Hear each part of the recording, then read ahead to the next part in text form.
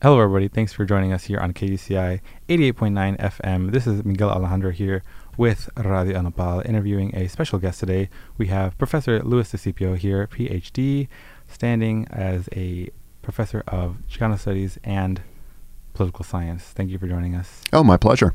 He is also the director of the Jack W. Peltison Center for the Study of Democracy. There we go. And he specializes in immigration, ethnic politics, and the U.S. electorate. So, opening notes, do you have anything just kind of to go off? First thing you want to talk about? Well, we're recording this on Tuesday of quite a consequential week for immigration policy. President Trump has announced a series of changes to what have been longstanding policies and practices of the United States. One thing I want to go back to is the policies that you're talking about and that we're talking about are policies such as his wanting to create the wall, which stretches on the 2,000-mile border from California all the way to Texas across the U.S.-Mexican border. And another one that's been really relevant the past couple hours even is the ban of immigrants coming from 7 Muslim-majority countries, including Syria, Iraq, Iran, Somalia, Sudan, Libya, and Yemen. Yes, all in the name, according to Sean Spicer, their press secretary, of national security. So one thing I want to ask you is, specifically, we'll kind of split up into 2 parts, but specifically starting with the ban on immigrants from Muslim-majority countries. Has this happened before, and what is the historical context of banning people prematurely to, quote, harbor national security neutral? Well, this is a new policy. There have been slowdowns in migrants from some specific countries after specific acts of terrorism. What's unique in this is it extends not just potentially to refugees, where the president has a lot of authority delegated by Congress, but also to visitors, either tourists or business visitors, or even to people with green cards, who are permanent residents. And that's very unusual. And in fact, 4 federal courts acted over the weekend to block that part of the executive order. The president does not clearly have authority to block the migration of permanent residents. Another thing I want to ask is the blockage has largely been denounced by members all across the UN. So do you think that other nations, specifically those nations such as Iran, who retroactively went back and banned U.S. people from coming in, do you think that this can hurt relations, or that the majority of world leaders will kind of see above and not really take into account what Trump is saying? Oh, I think they're very much taking into account what he's saying, because he's been belligerent, antagonistic, threatening on existing policy on a whole bunch of different dimensions. Mm-hmm. I guess the longer-term answer would be this has at least been announced now as with the exception of Syria, a relatively short-term policy. 120-day ban on refugees, and then a 90-day ban on migrants from all of those countries except Syria. If at the end of 90 days or 120 days this sort of dissipates and sort of disappears, I think the world community will shrug and put up with it and say that's just Donald Trump being Donald Trump. If, on the other hand, it is the beginning of either an expansion of restriction to other Muslim majority countries, a more permanent any sort of expansion, then I think it becomes genuinely an issue for the world. And here I'd point particularly to Germany, which has taken an amazing number of refugees for a country that's traditionally been sort of resistant to immigrants over the last several years. And we take a very small number because of our geographic distance from many of the places where there are difficulties in the world. Germany, quite reasonably, a good ally, could say, you're not doing your part, and we reject this policy. Mm-hmm.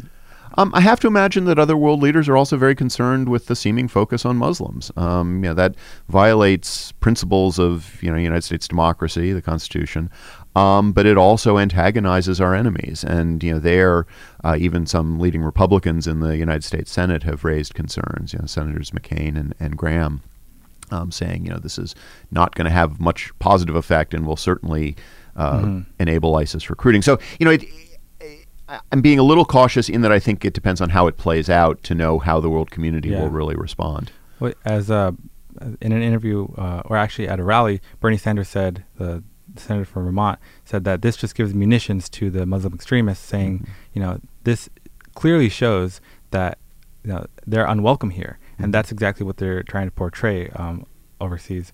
Another thing I want to ask you was about Rudy Giuliani.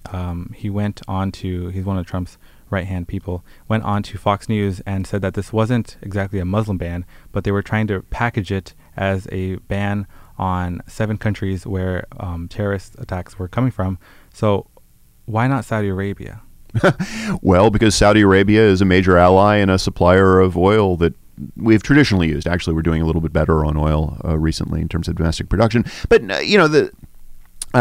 first of all, Mayor Giuliani may not be as close to President Trump as he likes to present himself. He's been sort of pushed out over the last couple of months. So some of what I heard in Mayor Giuliani's statement was a little boastful and maybe not accurate. That said, President Trump has a critical challenge here. He promised his electoral base that he would create a ban on Muslim migration, and then subsequently went to extreme vetting, sort of as a way of slowing it. Mm-hmm. But this is a small piece of that pie. If he's genuinely committed to banning Muslim migration, he has to take on some of our allies and not relatively weak states or states that we have long-term antagonism with, like Iraq and Iran.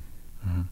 And another thing that was pressing was that Iran currently sits with some nuclear capabilities, mm-hmm. and I know people have expressed fear that in their retaliation, those kind of capabilities might be pointed towards the U.S. So if people are fearing some kind of nuclear apocalypse, just like way out into the future, do you have any assuring words for them? That's a little outside of my areas of expertise. Mm-hmm. I can certainly recommend some of my colleagues who might be in better position to talk about that. My understanding is that they don't have a delivery mechanism at the moment to get something to the United States. I think we generally have to be worried about non-state actors in nuclear weapons who would smuggle, dirty bombs, less protected kinds of munitions into the United States and set them off in some locality where the effect would be very dramatic in a small space and more modest than something delivered by a missile. That is why we should be concerned about our foreign policy and by changes made by President Trump to the National Security Council over the weekend. But that may be a little bit separate from a conversation about immigration. Certainly, but your underlying point is absolutely right. It angers the people that we should at least be trying to come to terms with on some of these issues for no particular reason. I mean, the premise of President Trump's assertions about slowing refugee migrations from these countries or slowing migration generally is that we've had bad people come to the United States. I think he actually used a term like that, from these countries, and there isn't actually evidence of that, at least in terms of refugees. So if we were achieving some foreign policy goal, then you might be able to justify this. And this is why President Obama slowed migration, didn't stop it, but slowed it from one country in 2011 to add some extra vetting. And President Trump has looked back to that example. But these countries have not been particular sources of refugees that have then gone on to do bad things in the United States. So you create enemies for no particular gain. So now turning to the protests that have been sparked by the ban on immigrants from the 7 Muslim-majority countries, there's been protests, thousands of people at JFK, LAX, pretty much airports all around the U.S. and even airports around the world where people are being detained and not allowed to come to the U.S. and even being threatened with deportation, especially even some international students who are just studying abroad. So my question is, besides the protests and the day-to-day chanting and poster making, what can, especially us as students and faculty here at UCI, what can we specifically do to maybe get organized and in short term resist? Yeah. Well, this is going to be a long-term battle, not a short-term battle. So I think that's probably observation number one.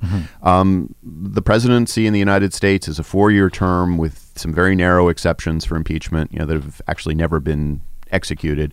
So I would plan on being attentive to the Trump administration for several years to come. So that's lesson number one. I mean, we have to know what's going on, and don't react to the first Facebook post that you see. Go do some research from a reliable source, a newspaper or a non-ideological media source. Fake news is running rampant nowadays. Yeah, oh, absolutely, and we have to be careful about that. I mean, last night, again, this is being recorded on Tuesday, and when President Trump fired the acting attorney general, there was immediately sort of this harking back to what President Nixon had done, now 40 years ago, also firing an acting attorney general.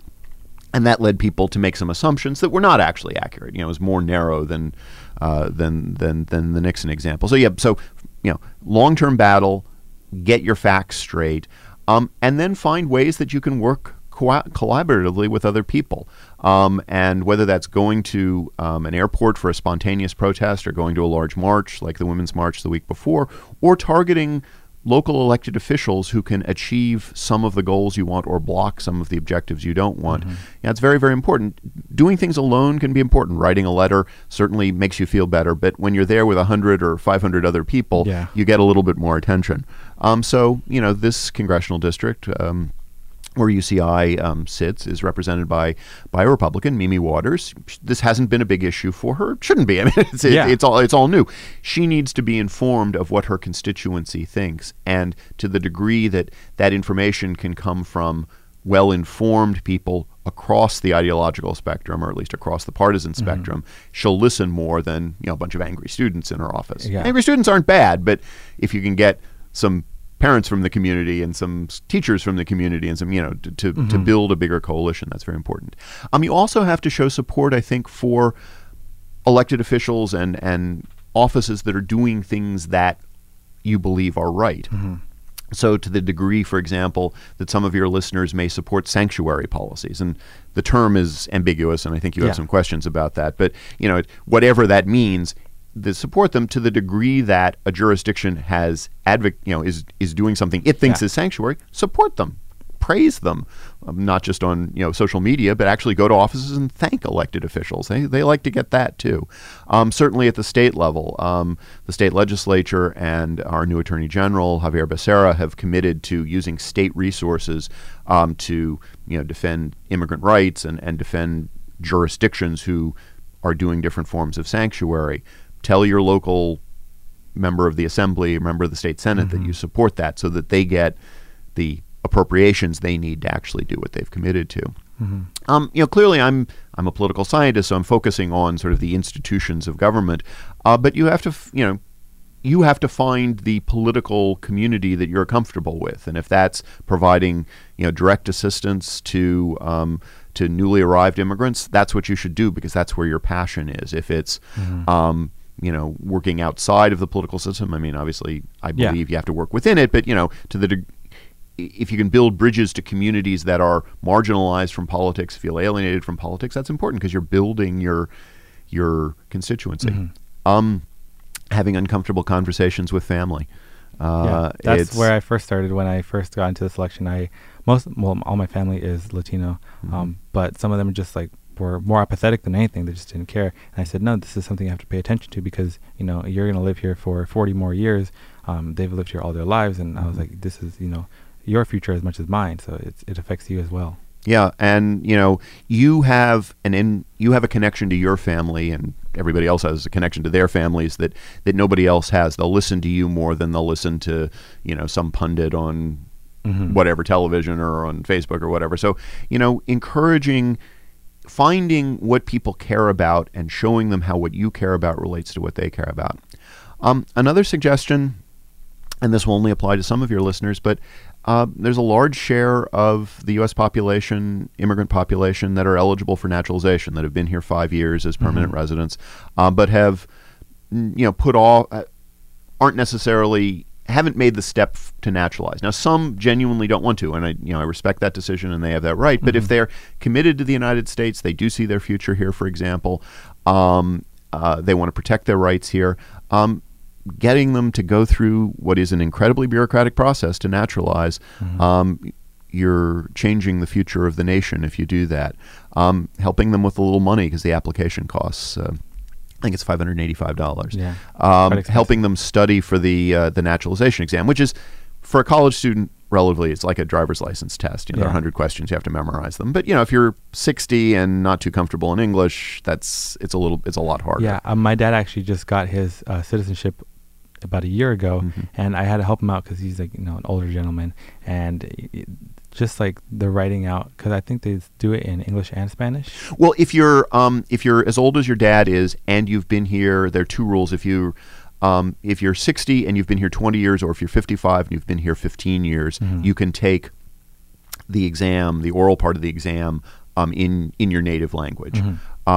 If you're younger than that, no, you have to take it in English. Understood. So another thing I want to go back to is students and protesting. When people go on, I know we shouldn't listen to them per se, but when people go on Facebook and they say protesting never works, in your mind, historically, in the context of it, does protesting work or does it not?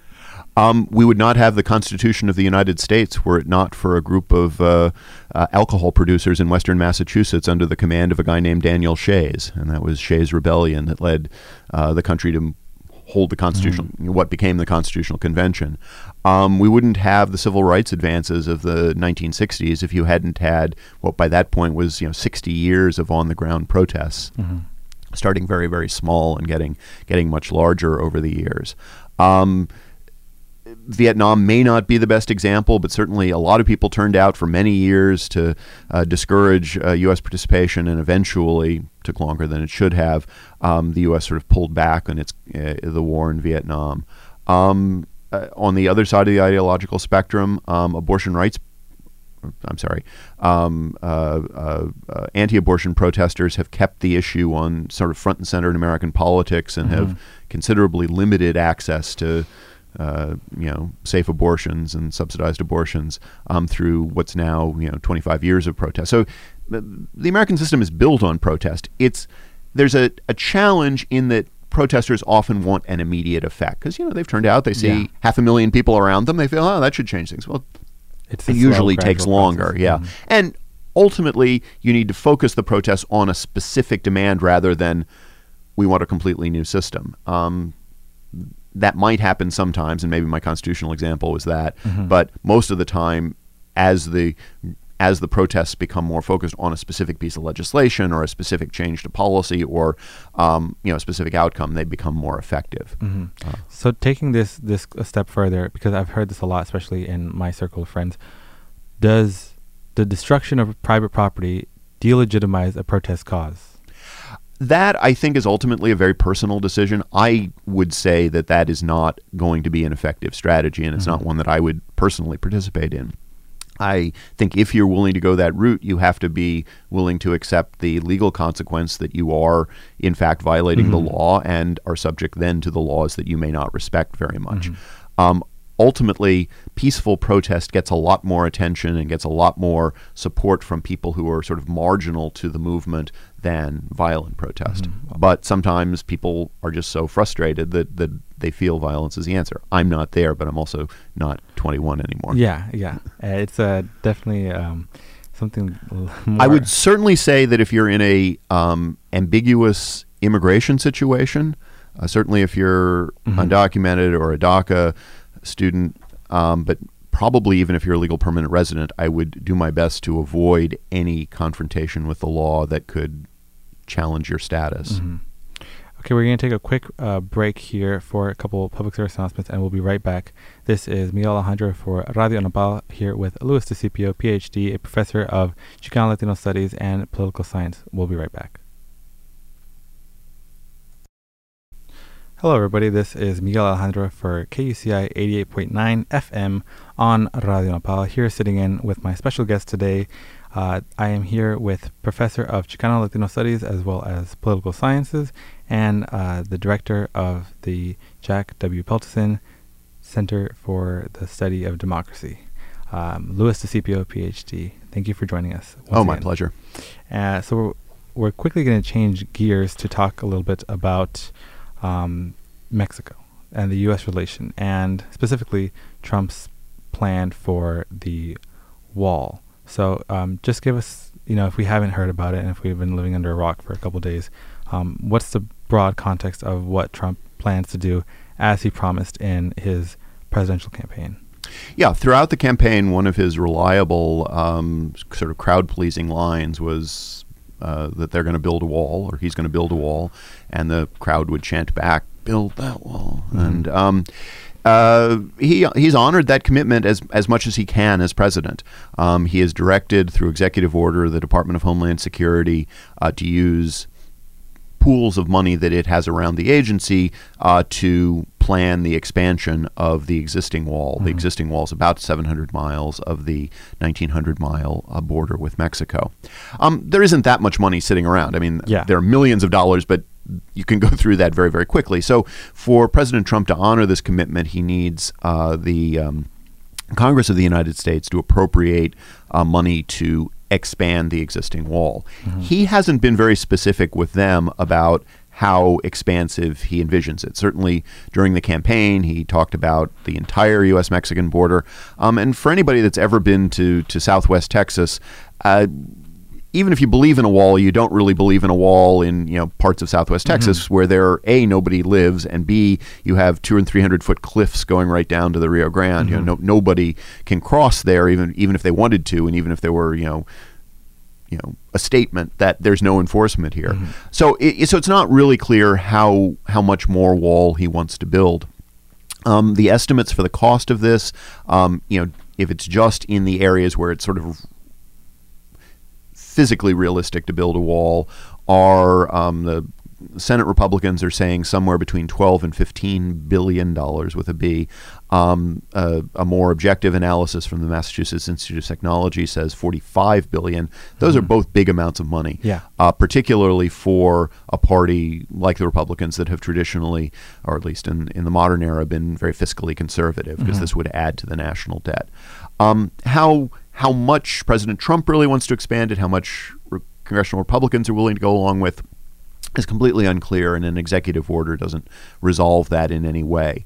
This one, I think, unlike the refugee ban and the migration ban that we've talked about earlier, is one where something will be done, but probably not much will be done, and then President Trump can declare victory if he wants. And then when he runs for re-election, he can say, "Oh, we should build more," and people will go along with it. I mean, people will rhetorically go along with that.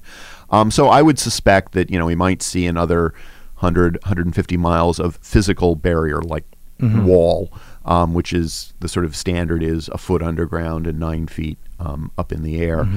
And then further investment, of which we have an extensive amount in the current era, of sort of technological wall, motion detectors, drones, heat sensors, all the kinds of technology to see if people are crossing in an area where they haven't traditionally. And then you can think about putting in extra resources. That stuff is very, very expensive. It's a big boon to defense contractors. Boeing loves it. It's not very effective is the interesting thing. The size of the unauthorized population hasn't really grown since 2008 by all estimates, and about half of unauthorized immigrants in the United States come in on legal visas anyway, meaning they just overstay their visas, and then they overstay visas. So the wall is a big symbolic thing. I mean, we have, as I say, about 700 miles of wall. It has been effective in a way. It has encouraged people to stay longer in the United States and then to overstay visas. So I don't want to minimize that, but adding to it has a sort of marginal effect is pretty minimal. President Trump also committed, as part of that executive order, to hire 5,000 more Border Patrol agents and 10,000 more Immigration and Customs Enforcement agents. That, again, is incredibly expensive. Congress would have to appropriate the money for that, and those are very hard positions to fill. The training is extensive. Often the posting, particularly if you're in the Border Patrol, is in pretty isolated areas. And generally what happens with a lot of the people they hire is they get the training, the good training, and then they go work for a local police force in, wherever they're from, or in a city or suburb, which is easier and pays almost as much and is a lot more commodious. You can have a family easily. So it's very hard for, even if Congress appropriated the money, to hire 5,000 more to actually fill those positions. The immigration agents are somewhat easier to ramp up. And just kind of to put this into historical context for some people, because especially a lot of people here on campus who are barely becoming politically active and kind of politically aware, this is not the first time that a proposal for a wall has happened, especially coming from the GOP. So kind of what was the last recent time with President Bush? What was his proposal, and how is it different and the same? The existing wall that I say covers about 700 miles of the U.S. southern border was largely built in after 2006. Congress passed the appropriating legislation in 2006, and it was built sort of 2006, 7, 8, 9. The idea there was to demonstrate to the nation that the border could be controlled such that Congress could then move on and pass a comprehensive immigration reform. And it was very much a sort of a Faustian bargain. You know, we'll build this, whether we think it's necessary or not, so that we can make the assertion that, you know, migration is under the control of the U.S. government, and then we can look at other things like a legalization program, a guest worker program, perhaps changes to the foundations of legal immigration, you know, a bigger immigration bill. By my measure, you know, whether that was a good decision or not, the evidence is there. You know, the size of the unauthorized migrant population in the United States has not grown since 2008. Consequently, you know, the wall, to the degree that, you know, that was part of the story, and I think it was part of the story certainly, was effective. The reason that Congress did not continue to build beyond the 700 miles is that the technology, the expense was just huge, and they made the decision, and I think the accurate one, that technology could replace a physical barrier in large parts of the southern border. Even that's very expensive, but it's more adaptable than a physical structure. It's a lot more effective than, you know, well, I mean, the combination. So, you know, in an area like San Isidro, a wall sort of, I mean, it's symbolically horrible, but it sort of makes sense. I mean, a lot of people used to cross there. Now there's a wall, they can't cross there. So, you know, but in, you know, sort of eastern New Mexico, or, you know, certainly parts of South Texas, where there aren't many roads on either side of the border, you don't get a lot of people trying to cross where there isn't an infrastructure for them to survive. The wall has had the very deleterious effect of migrants going to much more dangerous places when they do try to cross. So there have been many more deaths along the border. The cost of getting assistance to cross the border, the coyotes have you know, gotten much more expensive than they used to be. Which is actually another thing that I wanted to bring up, because some people who are kind of more pro-immigration are saying that the wall could deter, like, especially women and children who are trying to come here as undocumented citizens from coming in the first place, because not just are they coming from Mexico, but they're also coming from Central American countries.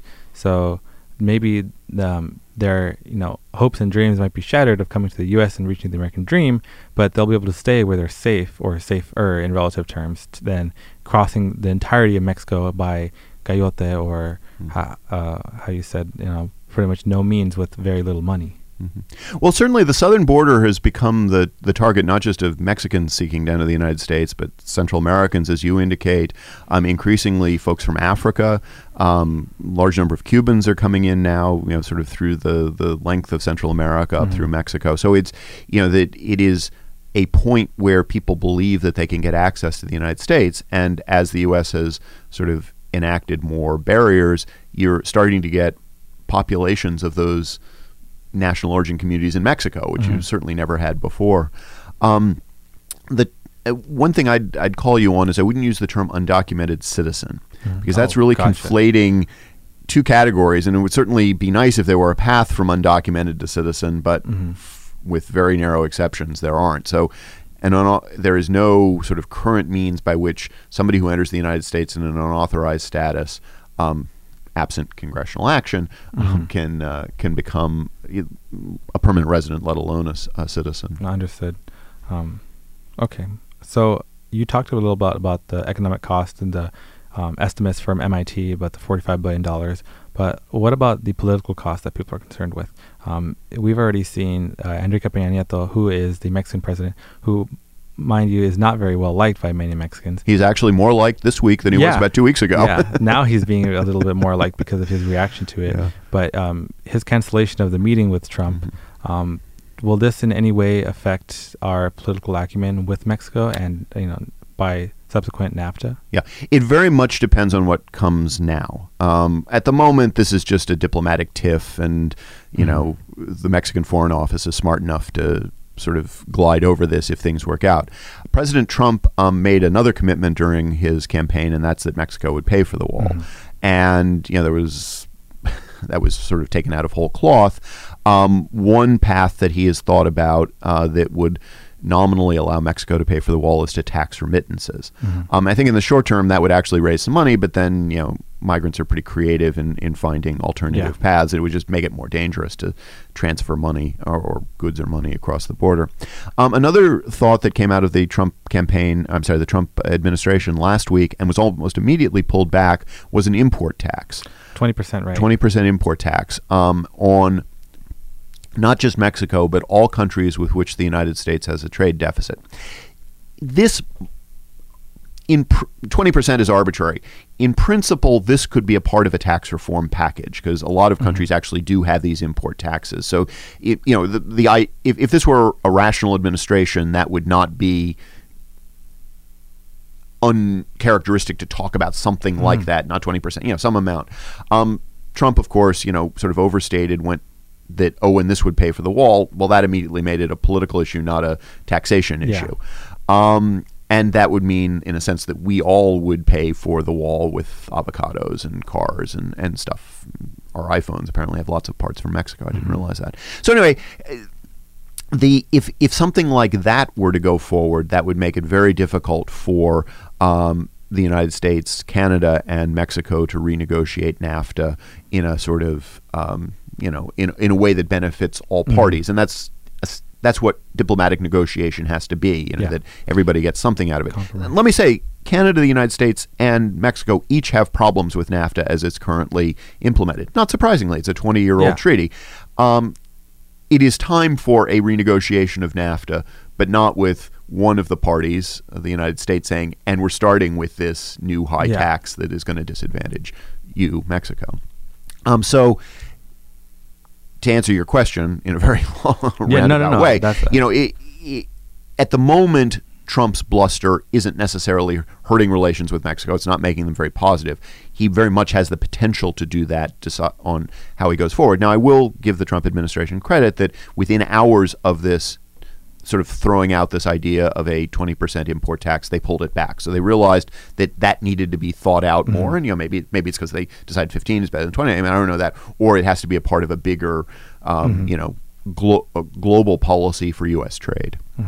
And do you think that if the 20% tax or arbitrarily any number of percent tax were to be put onto imports, would it be kind of parallel to his Make American, Buy American kind of political?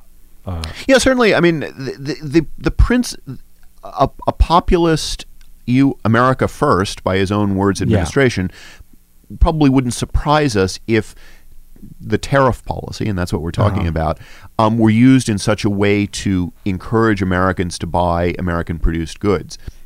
I may agree with that or disagree with that. I think that's a reasonable proposition to talk about. It's unreasonable if you target it to one country, to Mexico.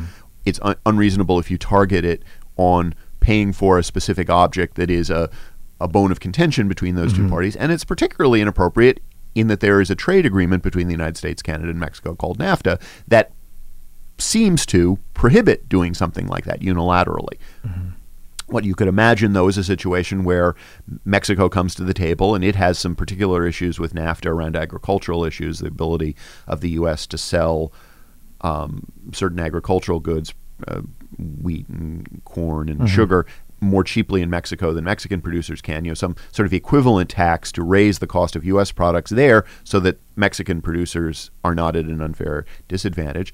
That would be fine, except that producers of each of those products in the United States would be sort of upset with the Trump administration. So that's why it's hard to do these trade negotiations.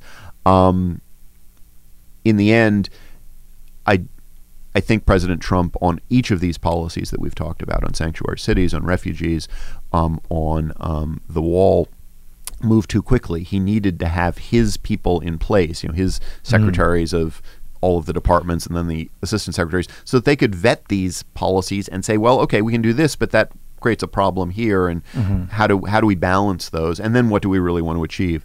But his sort of desire to be ahead of the news cycle and to shape the debate has caused him, I think, repeatedly to do things that are ill-informed and under-advised, and then have to either defend them despite the evidence or to back off a little bit.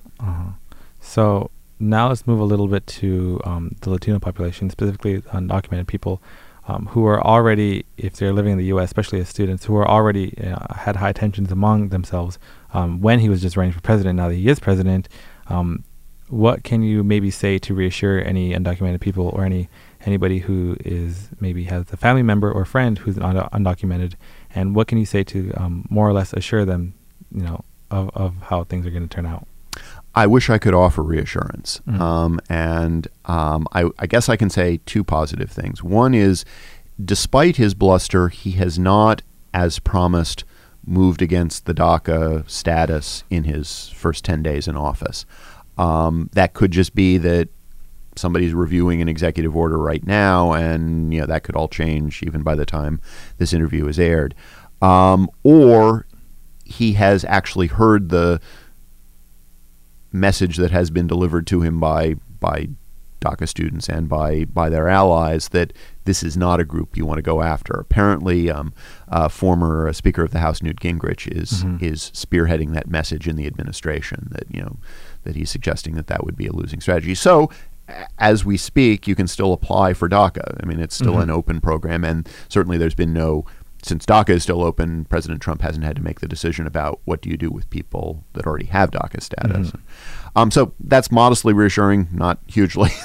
I think factual. And I think the second thing is that some of the states and some of the cities have really come forward with at least a rhetorical commitment to supporting unauthorized residents in their states or cities. Now, I say it's rhetorical not as a criticism. Push hasn't come to shove yet, so they haven't really had to do anything. But that it's important that the state of California and the University of California and institutions here are supporting unauthorized residents of the state and are committing some resources to defending their status and using the Attorney General and such to do that. Both of those, I think, are positive signs, but ultimately, if President Trump chooses to use the power of the United States government as he promised to do during the campaign, unauthorized communities will be at risk. His executive order last week seemed to lower the bar for what was a criminal offense that would lead to deportation. That gives the Department of Homeland Security the authority to identify people for deportation that had not been previously identified for deportation. Whether they will exercise that, we don't have evidence yet. But President Trump has repeatedly used the phrase 2 to 3 million in terms of deportations. Seems to have gotten that number out of whole cloth, but he also, since facts don't always limit him, if he wants that number, maybe he will ensure that he gets that number. Now, there are, by best estimates, 11.1 million unauthorized immigrants in the United States. So 2 to 3 million is less than 11 million. That means 8 million will not be subject to deportation under these rules, but then that might be family members or friends or neighbors, certainly will instill fear. I wish I could offer more reassuring kinds of comments, but President Trump is changing the rules of the game in a way that have no precedent in American history. And until either Congress chooses to stand up to him or his attention is pulled to other areas, the unauthorized immigrants are at risk. So let's go on to something that you kind of specialize in, which is electorate politics. So where can we go from here? As myself, a Latino student here at UCI, who is a natural-born citizen, so for the time being, and hopefully for the time in the future, I'm mostly safe because I was born here in the U.S., as were many other Latinos who are probably listening to this show, and students. So where do we go from here? How do we go from protesting, and like I said earlier, with the ban on the Muslim country immigration, how do we go from protesting and making signs and reblogging things on Facebook and Twitter to actually making, the change we want to see? Yeah. Well, it's a slow process, and I wish I could offer you sort of a speedier route, but the U.S. system the constitutional system is designed to slow rather than to speed change. And that's one of the reasons that President Trump is so unusual in his approach, I think. And he's using powers that Congress is now starting to say, well, we didn't really mean that. So, he will get some limits from Congress. I think what you have to do is find issues around which you are passionate and build a community that works with you around those issues. It's easy each week to get pulled in a different direction, because there's a women's march this week. There's a protest at an airport that next week because of a refugee ban. Who knows what's going to be next weekend, but your energy should be focused on what you most care about. So if it's the rights of immigrants in U.S. society, build around that and try to get other people to follow when you need to have an action, whether it's going to a congressional office or going to a city council meeting because they're passing some new restriction on housing or whatever, so that you have a community that you can rely on.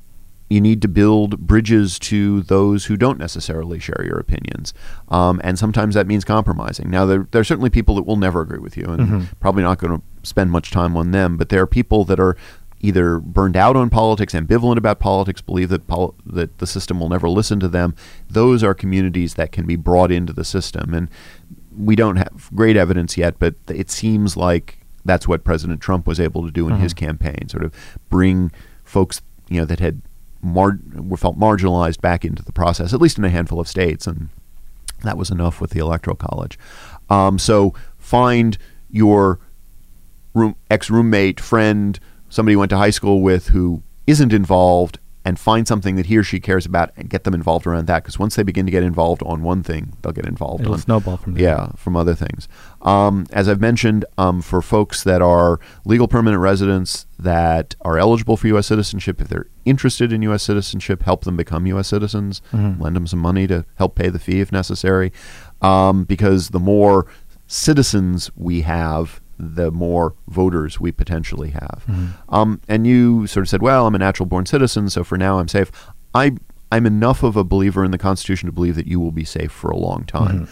Citizenship does offer constitutional guarantees that are important and will protect you if you follow different paths in politics that you wouldn't be protected as a permanent resident. So it's important that for people who are committed to the United States, the values of the United States, that they make that step towards citizenship. Find local level offices where you can influence the election. Consider running for election for school board or city council. I mean, that's how we get the next generation of leaders, people that are your age, I imagine, in your 20s, and get involved at a local level and then move up through the system. President Trump is unusual in that he started at the top. Most go through a different path. Yeah. But it's finding your passion, and I know that's facile advice in many ways, but people will get burned out with objecting to whatever President Trump did this week pretty soon.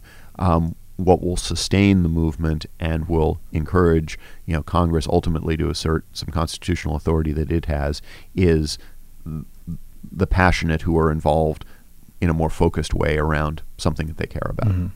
So kind of to relay it back, if someone, as you said earlier, if someone doesn't want to listen to you and they're going to, kind of go against the facts, then that is on them and you can't really do anything about it. But you also said that it's important to keep an open mind and to kind of reach compromises with those people who maybe don't see eye to eye with you on everything. So if someone was actively trying to get politically active but didn't really know where to start, what advice would you have for them, whatever age they are? Well, I think it's you have to find the issue you care about, because people often, if you say, "Oh, do you want to be involved in politics?" They'll say, "Oh, no, I don't trust politics." But then they'll say, "Do you care about your kids' schools?" "Oh, yeah, of course." Because that's something that's right in their living room, and they do care about, and that's ultimately, to me, political. Now, obviously, if you don't have kids, the school example isn't a good one. But if it's local parks or the cleanliness of the water in the Pacific Ocean or whatever, whatever your passion is, or the rights of immigrants or the rights of unauthorized immigrants or the rights of refugees, whatever, get involved in groups that work on those issues, and the politics will emerge naturally out of that. It is important that we vote, of course, but that's something we do every 2 or 4 years. We need to be involved in our communities all the time. And the only way you're willing to give up your Tuesday night to be involved in something is because you care about it. So find what it is that you care about. Here on campus, that's easy. You walk around the ring road, there are tables about every possible issue most of the time, but it's harder when you're not in a campus, when you're working all day, when you're tired, and you're have financial issues because you're trying to have some fun at night. It's harder to find the time to do that. But if ultimately we're going to make the society better, we have to get people more involved. All right. Well, we're about reaching the 45-minute mark here on our interview. So once again, I'm here with Luis DeSipio. He is a professor of Chicano Latino Studies and Political Science here at UC Irvine. Any closing remarks before we go? Anything you'd like to say to our audience for the last bit? These are very unusual times. I mean, my political memory stretches back to the 1960s, and I've been through some ugly political times, certainly with President Nixon. But President Trump is changing the rules as we go. So it's important that we keep our eye on what's going on and try to sort out the fact from the fiction, and use our times and energies wisely to try to protect what we want to protect and change what we want to change. All right, awesome. Thank you very much for being here. Once again, this is Miguel Alejandro here for KUCI 88.9 FM. The podcast to this link, to this interview, will be linked on radioenlapal.kuci.org as well as kuci.org. Thank you very much for listening. Thank you.